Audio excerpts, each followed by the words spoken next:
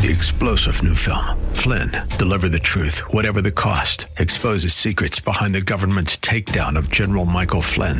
Flynn knew what the intel world had been up to. He ordered the first audit of the use of contractors. This set off alarm bells. He told the truth. He was the most dangerous person for Donald Trump to hire. They had to get rid of Flynn. Flynn, deliver the truth, whatever the cost. Available now. Watch it today. Go to salemnow.com. salemnow.com. WTBN, Pinellas Park. Up next is Verse by Verse, sponsored by Verse Ministries.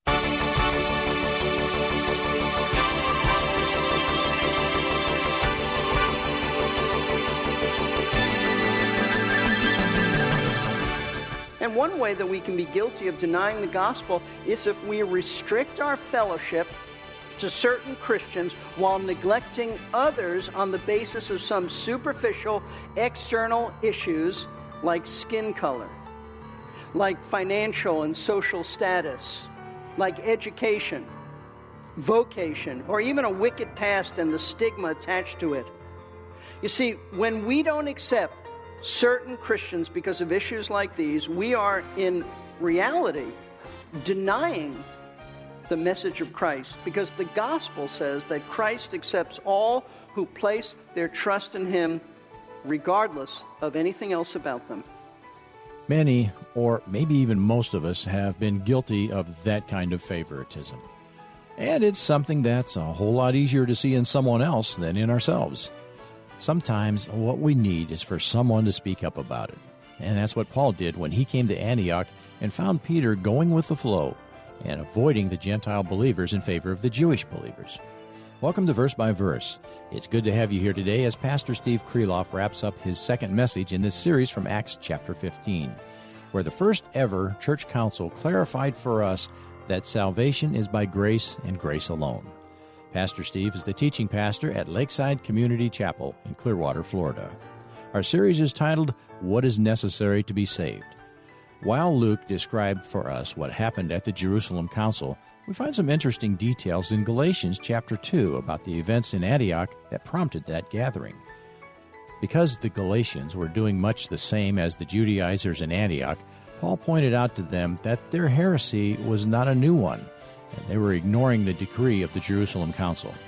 Paul described Peter's temporary surrender to the Judaizers in Antioch as hypocrisy, because he knew that Peter and the others who were avoiding Gentile believers knew better than to do that sort of thing. So let's listen as Pastor Steve picks up his message at that point. See, a hypocrite is one who says one thing and he does another. That's a hypocrite. And that's exactly what Peter and the Jewish brethren did. They said that God accepts Gentiles the same exact way that he accepts Jews, by faith alone in Christ. But that's not the way they acted. You see, by refusing to eat with Gentiles, they acted as if Jewish people were better and superior to Gentiles. And that, watch this, eating only kosher food made them more acceptable to God. Folks, that's the issue. What Peter and the other Jewish believers did was a terrible display of racial prejudice, because it declared that as Jews, they thought they were ethnically superior to Gentiles. This is no different than white people segregating themselves and refusing to eat with black people, and vice versa. It's racial prejudice. It's bigotry. It is condemned by Scripture. But listen closely, because what Peter did and these other Jewish Christians did, that went beyond racial prejudice. It was a flat-out denial of the gospel, because in refusing to eat with the uncircumcised Gentiles, they were actually denying the gospel of grace by making circumcision and law-keeping the basis of acceptance before God. Here's the way Bible teacher John Stott explained Peter's hypocrisy and his denial of the gospel. He writes, Peter knew perfectly well that faith in Jesus was the only condition on which God will have fellowship with sinners, but he added circumcision as an extra condition on which he was prepared to have fellowship with them, thus contradicting the gospel. Understand this. Peter didn't really believe this theologically. He knew that salvation was by faith alone, but in withdrawing from the uncircumcised Gentiles and eating only with circumcised Jews, he acted as if circumcision was necessary for salvation. And that's what made his behavior so hypocritical and so appalling. And folks, this does have a direct application for us, because it's one thing for us to verbally affirm that we believe the truth of the gospel, but then we all have to be so careful that we don't deny that truth by our actions. And one way that we can be guilty of denying the gospel is if we restrict our fellowship to certain Christians while neglecting others on the basis of some superficial external issues like skin color, like financial and social status, like education, vocation, or even a wicked past and the stigma attached to it.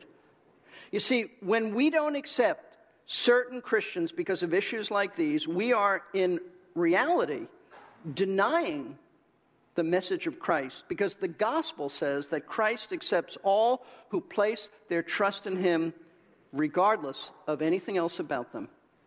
Now, interestingly, it appears that the Apostle Paul was the only one in the entire church at Antioch who understood what was going on. It's just remarkable, and thank God for Paul.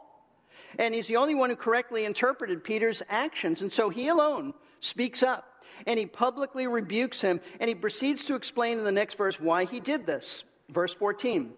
But when I saw that they were not straightforward about the truth of the gospel, I said to Cephas in the presence of all, if you, being a Jew, live like the Gentiles and not like the Jews, how is it that you compel the Gentiles to live like Jews? Paul says that in removing himself from having fellowship with the Gentiles of the church, Peter and the rest of the Jewish Christians, including Barnabas, were not straightforward about the gospel. See, it came down to the gospel. And what he means by this is they were not walking or behaving in a way that was in keeping with the narrow path of the gospel message. By their actions, they were deviating from the narrowness of the message of how people are saved. In other words, their actions were inconsistent with the message of salvation by faith alone in Christ. And for that reason, and listen, that reason only, this is not a personal issue with Paul. This is a gospel issue. For that reason, Paul rebuked Peter, and here's what he said to him. Let me repeat it again. If you, he's telling Peter this in front of everybody, if you, being a Jew, Peter, live like the Gentiles and not like the Jews, how is it that you compel the Gentiles to live like Jews? And what exactly does Paul mean by these words? Well, Paul was putting Peter on the spot by asking him a question which was intended to force Peter to see how inconsistent his behavior was with the truth of the gospel. What Paul wanted to know from Peter was how he, a Jewish man who had been living like a Gentile prior to the coming of these men from Jerusalem, in the sense that he had been eating non-kosher food with the Gentiles, why he, Peter, now wanted the Gentiles to live like Jews. So what he's saying is, Peter, why do you want the Gentiles of this church to live like Jews by keeping the Old Testament dietary laws when you as a Jew, you didn't keep them? Now let me explain what was at the heart of Paul's question to Peter. Paul wants Peter to understand that by his action of changing his habit from eating with the Gentiles to eating only kosher food with the Jews, that he was sending a loud message to the Gentiles in the church at Antioch that keeping the laws of Moses was important because it was part of the gospel message. See, what Peter was conveying by his behavior, that it isn't enough to believe in Jesus for salvation. You also have to observe the specific Old Testament laws if you hope to be saved. And folks, that's exactly what the false teachers had been saying to the Galatians. And that's why Paul wrote to them in particular about this incident, because he wants them to see how erroneous Peter's behavior was, even at the expense of embarrassing Peter. Now, folks, believe it or not, all that was an introduction. It was an introduction to our study of Acts 15, because you have to understand all of this to know that now at the Jerusalem Council, Peter, this is why he's such a staunch defender of the gospel of grace. You see, Peter took to heart Paul's words of rebuke. He learned from them, and now after patiently sitting and listening to others debate before the Jerusalem Council whether salvation is by grace or works, Peter can take it no more. And he just stands up, and what he is about to say is in the defense of the gospel of grace. He does it by making 3 points, with the first one being, number 1, the conversion of Cornelius by faith proves that salvation is by grace and not by the works of the law. Verse 7, after there had been much debate, Peter stood up and said to them, brethren, you know that in the early days God made a choice among you, that by my mouth the Gentiles would hear the word of the gospel and believe. Now it's very likely that Peter, being impetuous by nature, was sitting there, just biting his tongue, just waiting for the right time to speak to the council. And finally, sensing that the time has come, he stands up. He's got the floor. He begins to speak. And what comes out of Peter's mouth is a history lesson, as he takes them back in time about 10 years earlier, when God chose him to take the gospel to the Gentiles, meaning Cornelius and his household. Now, they all knew about this incident. It's recorded in Acts 10 and 11, so this wasn't anything new. Peter was just reminding them that God chose him to be the very first one to present the gospel to a group of Gentiles. And his purpose in bringing this up is to remind them of the outcome of his preaching the gospel to these Gentiles. Notice what he says at the end of verse 7. He states the word believe. After hearing the gospel from his mouth, Cornelius and his household believed it. That's what he's saying. See, what Peter is telling them is that circumcision, dietary laws, or any of the laws of Moses had absolutely nothing to do with the conversion of these Gentiles. They were saved by believing the gospel, by faith alone. Peter preached the gospel as he explained to them the meaning of Christ's death for sinners. They heard it and they believed it. And that's how they were saved, he says, by grace through faith without any addition of works. Now, in saying this, Peter's a smart man. And he knows that those sitting in the Jerusalem council who oppose salvation by faith alone, and there must have been many of them, they might object to his assertion that Cornelius and his household were saved by faith. And their argument would be that they couldn't have been saved by faith because they weren't circumcised. In other words, yes, we know that Cornelius and his household believed after Peter told them about Christ and his death, but listen, it's only Peter's opinion that these Gentiles were saved by just believing. Peter doesn't know their hearts. He doesn't know whether they were saved or not. Our view is that they weren't saved because they weren't circumcised. So listen, Peter's history lesson, it doesn't prove a thing. Therefore, as I told you, Peter is smart. And of course, the Lord is guiding him at this point, anticipating that an objection along these lines might come up. Peter immediately proceeds to say something that proves that Cornelius and his household were saved by faith and not by the works of the law, and that their salvation by believing, that's not his opinion, it's fact. Verse 8, and God, who knows the heart, testified to them, giving them the Holy Spirit, just as he also did to us. This is brilliant. Continuing with his history lesson, Peter reminds the council that God, who sees people's hearts and therefore knows whether or not they're really saved, God verified that these Gentiles were converted by giving them the Holy Spirit. The reason Peter brings up the Holy Spirit being given to Cornelius and his household is because the Scripture teaches very clearly that the Holy Spirit is given only to true, genuine Christians. Romans 8:9, Paul said, however, you're not in the flesh. He writes to these believers, you're in the Spirit. If indeed the Spirit of God dwells in you, but if anyone does not have the Spirit of Christ, he does not belong to him. And there are many other verses that affirm this. Now, I want you to notice then how Peter ends this statement about the Holy Spirit being given to the Gentiles. He states at the end of verse 8, just as he also did to us. In other words, the Lord gave the Gentiles the Holy Spirit when they were saved, just as he gave Jewish believers the Holy Spirit on the day of Pentecost, demonstrating that they were saved. And the proof of the Spirit being given, Peter says, is that both the Jewish believers and these new Gentile believers miraculously spoke in foreign languages, commonly known as tongues, that had never been previously studied by them. We read this in Acts 10. 44 through 47. While Peter was still speaking these words, the Holy Spirit fell upon all those who were listening to the message. All the circumcised believers who came with Peter were amazed because the gift of the Holy Spirit had been poured out on the Gentiles also. For they were hearing them speak with tongues and exalting God. Then Peter answered, "Surely no one can refuse the water for these to be baptized who have received the Holy Spirit, just as we did, can he?" You see the point that Peter's making? He's saying that salvation is solely by faith because historically that's how the first group of Gentiles were saved.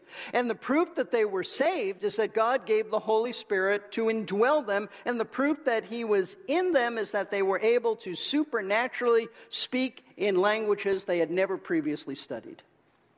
And having made this his first point, that the conversion of Cornelius and his family by faith proves that salvation is by grace, not by works of the law. He moves on to make a second point. The cleansing of Cornelius' heart by faith proves that salvation is by grace and not by the works of the law. Verse 9, "And he made no distinction between us and them, cleansing their hearts by faith." Now, what Peter means by this is that when God saved Cornelius and his household, he cleansed their hearts, meaning that he cleansed them of their sins by forgiving their sins through the blood of Christ, just as he cleansed Jewish hearts when they believed in Christ. And the Lord did this, Peter says at the end of verse 9, by faith. In other words, they were saved and forgiven on the basis of their faith in Christ. And this cleansing had nothing to do with circumcision, keeping dietary laws, or any ritual or law. In fact, the forgiveness of sins on the basis of faith, that was one of the main things that Peter stressed to Cornelius and his family when he preached the gospel to them. We read in Acts 10:43, he's before them, he's preaching to them. He says, "Of him," meaning Christ, "all the prophets bear witness that through his name, everyone who believes in him receives forgiveness of sins."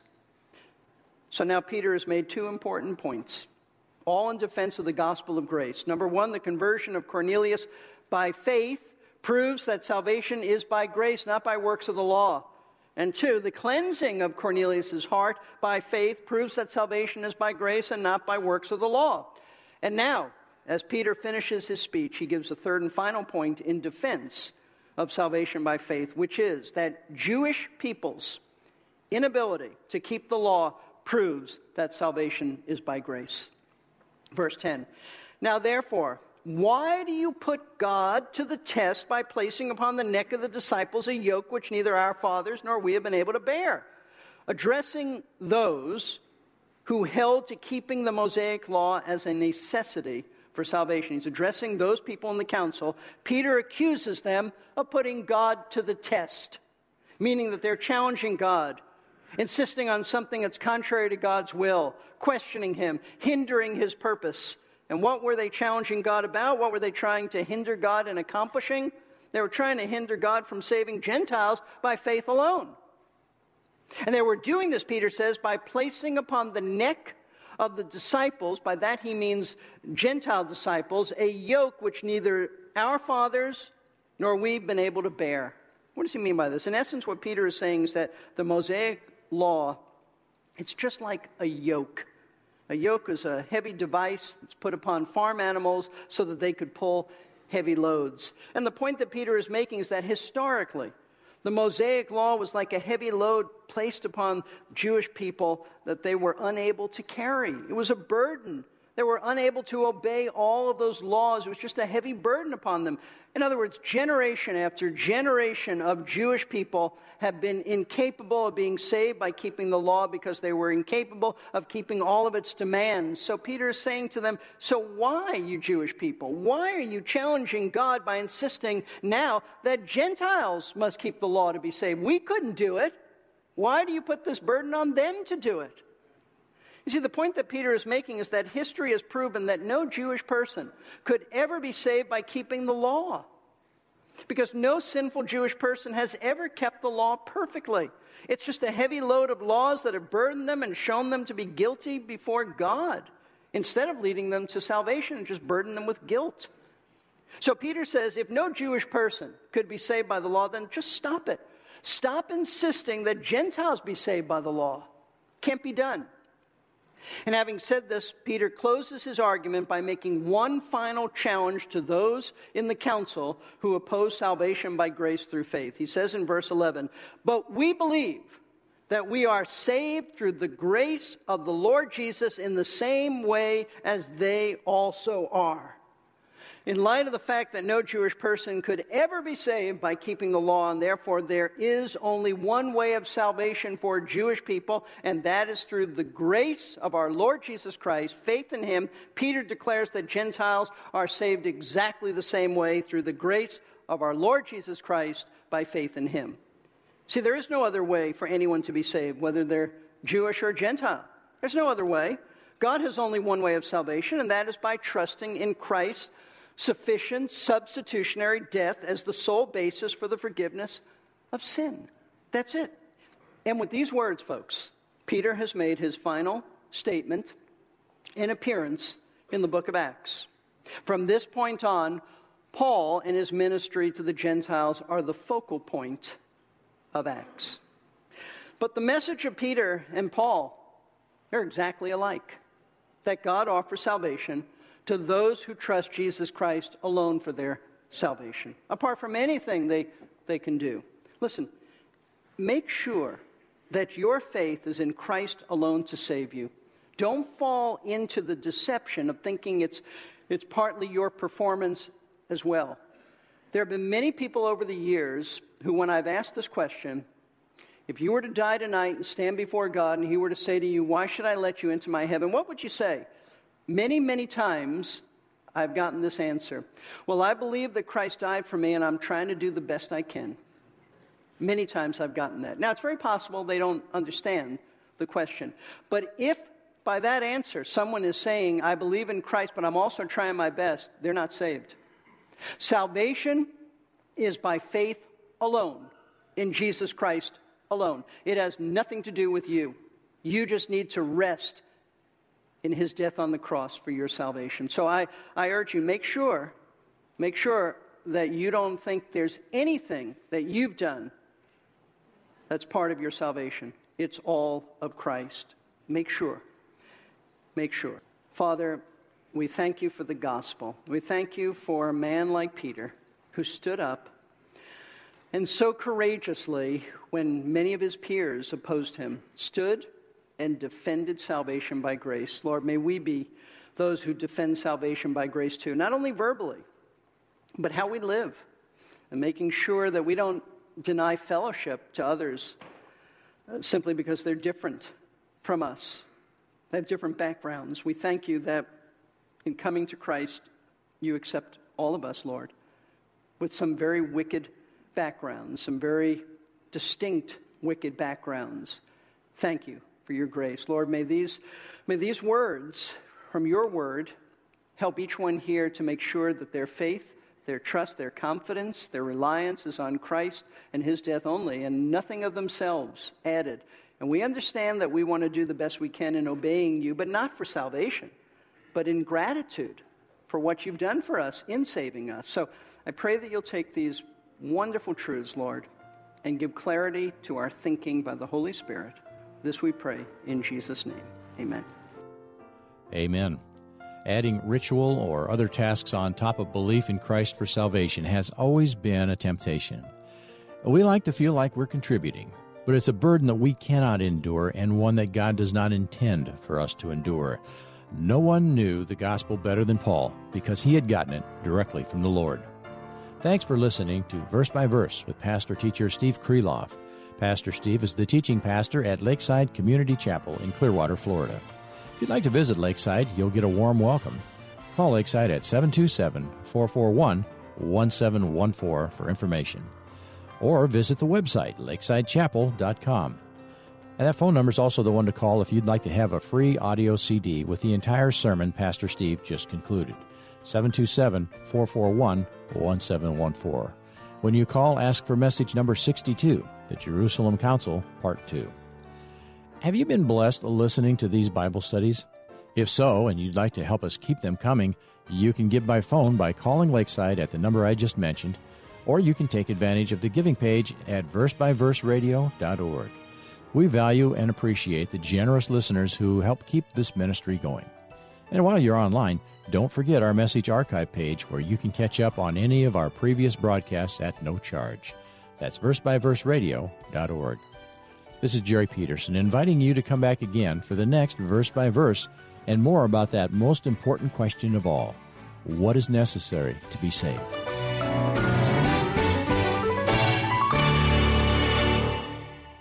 You've been listening to Verse by Verse, sponsored by Verse Ministries. This program was pre-recorded. To learn more, including how to donate to this ministry, visit versebyverseradio.org. That's Verse by. We're here to give you strength between. 3-star General Michael J. Flynn, head of the Pentagon Intelligence Agency, knew all the government's dirty secrets. He was one of the most respected generals in the military. Flynn knew what the intel world had been up to. He understood its funding. He ordered the first audit of the use of contractors. This set off alarm bells. The explosive new documentary, Flynn, Deliver the Truth, Whatever the Cost, uncovers the facts behind this scandal. Flynn told the truth. He was the most dangerous person for Donald Trump to hire. I find out the worst enemy that I'm going to face in my life is right here in America. They took my assessment and they wanted me to change it. And I was like, I'm not changing it. They had to get rid of Flynn. With in-depth interviews, archival footage, and never-before-seen personal records of the man behind the headlines. I just felt like I was drowning. Flynn, Deliver the Truth, Whatever the Cost. Available now. Watch it today. Go to salemnow.com. salemnow.com.